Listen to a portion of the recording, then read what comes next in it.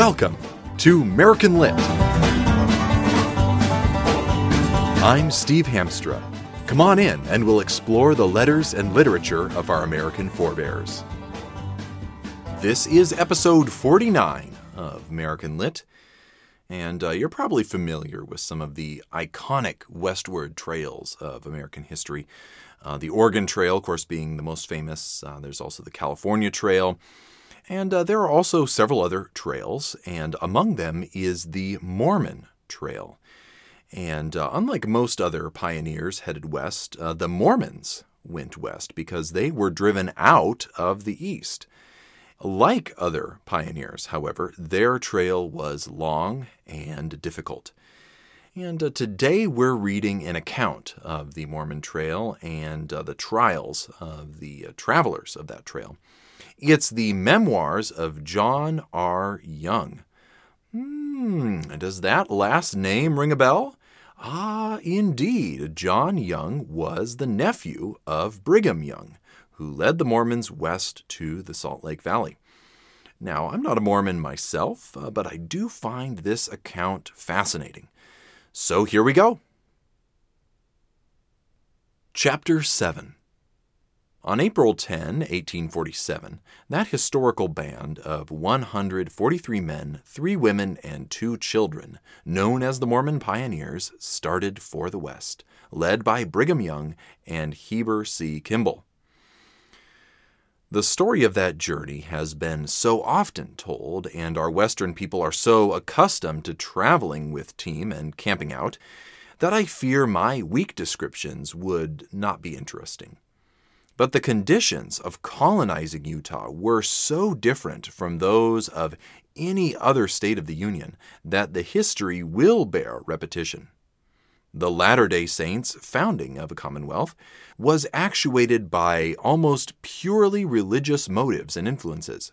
They came west because they had to, or else give up their faith.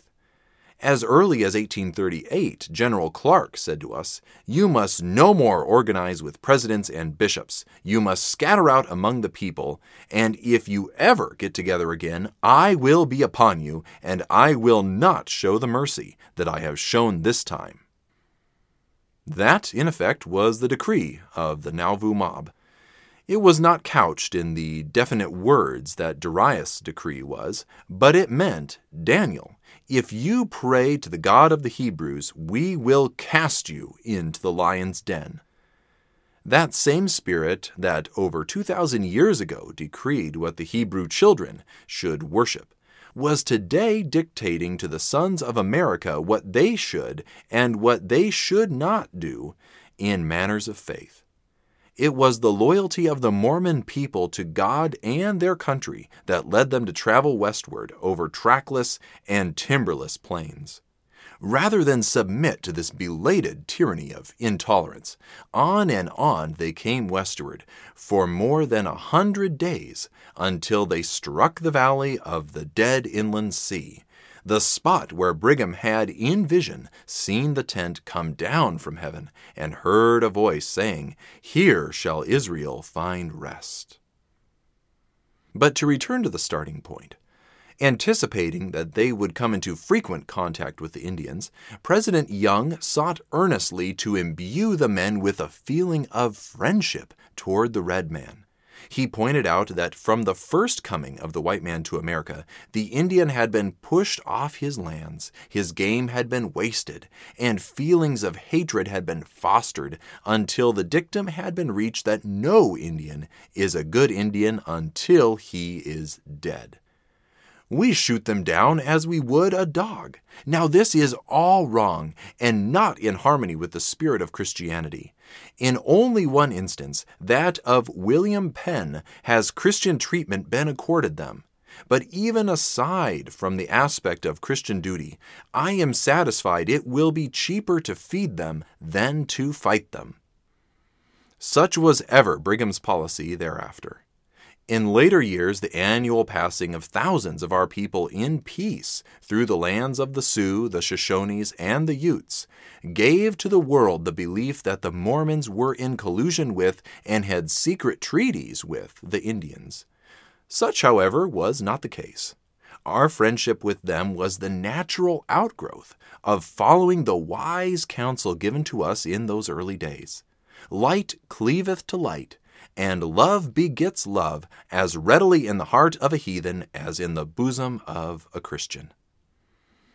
As an illustration of this fact, I may relate a little incident in my own life. My father and my younger brother, a lad of 5 years, went with the advance company of pioneers. My brother Franklin W. and I followed in Jedediah M. Grant's company. On Ham's Fork, near Fort Bridger, a cow gave out, and I was left behind the train to try to bring her into camp. At sunset, while about 3 miles behind the camp, letting the cow rest, I saw an Indian just across the creek move from behind a tree. Needless to say, I made quick tracks toward camp. In the morning, we found that the Indians had killed the cow. It proved to be a band of Sioux on the warpath after Shoshones. Had they been angry at us, they could have killed me as well as the cow.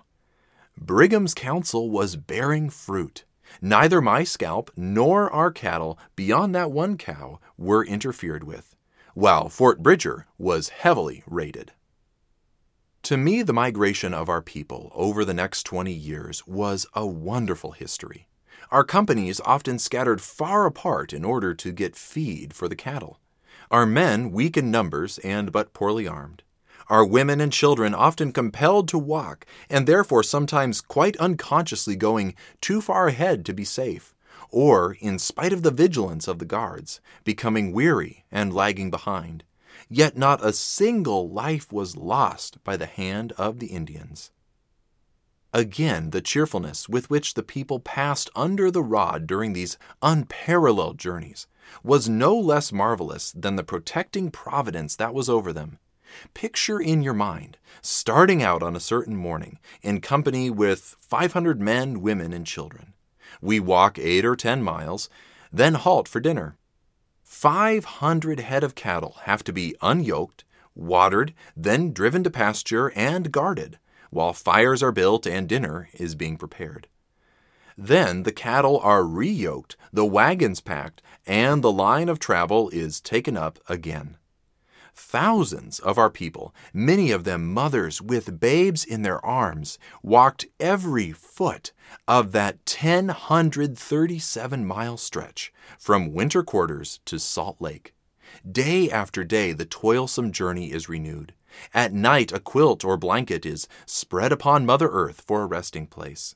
Days pass into weeks, and weeks into months, before the longing eyes find rest and the weary feet pass down the dusty road of Immigration Canyon. Picture then their feelings when, on reaching a certain eminence, the Salt Lake Valley, with the Dead Sea glimmering beyond, burst like a vision of glory upon their view. Young and old break down and weep for joy.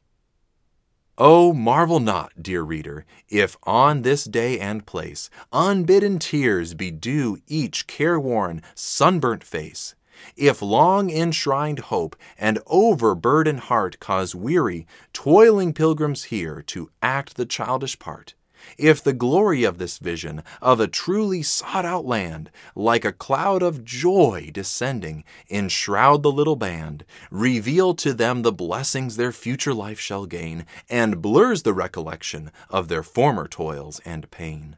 Recall the days of sorrow, of Diamond and Far West, when the cup of bitter anguish to their trembling lips was pressed, when hordes of heartless mobbers led by Lucas and by Clark despoiled them of their homes, the fruits of honest work, confined in chains and dungeons their youthful prophet guide, and scattered wives and children on Missouri's prairie wide. Then, like a bird of plunder, followed on their footsore trail, till Joseph and Hiram were martyred in Carthage blood-stained jail. And still the lash and firebrand to our backs and home applied, compelled us to surrender, and to cross the Mississippi's tide, to take our tents and travel, like Israel of old, to the valleys of the mountains, a standard to unfold. An ensign to the nations, a banner ever blessed, where the children of the covenant can find God-given rest. where the stone cut from the mountain, not by mortal hand, shall become a mighty people and fill the promised land. Such was the glorious vista that opened to their souls and filled with joy and gladness their hearts beyond control. Filled hearts with joy and gratitude and bent each willing knee to Him, their loving Father, the Lord who set them free. I love the emotion of this account. And how about their treatment of the local Native Americans as well? I must say, his outlook on the Native Americans is pretty unique among many of the Old West accounts that I've read. Often they tend to range between amusement at their ways to downright disdain and even hatred. And how about his description of the people as well? That really struck me. The women with children in their arms, walking the entire way. And today I have friends who've hiked the Appalachian Trail, and quite frankly, I have mad respect for that. That's amazing. But think of it. Almost everyone walked every mile to Salt Lake. And that was true of pretty much anybody who took any of the trails west. By and large, they walked. What a testament to our American forebears. People to be proud of, for sure. Now, if you want to do something that you can be proud of, head on over to American Lit on iTunes, Google Play, and Stitcher. You can subscribe there to make sure you get every episode, and also leave a good review with an American flag emoji included. That's it for our show today. Find this episode anytime at AmericanLit.com, where you'll also find lots more good literature and letters. That's AmericanLit.com. And you can also find us on Twitter at @American_lit. Goodbye, friend, and God bless you.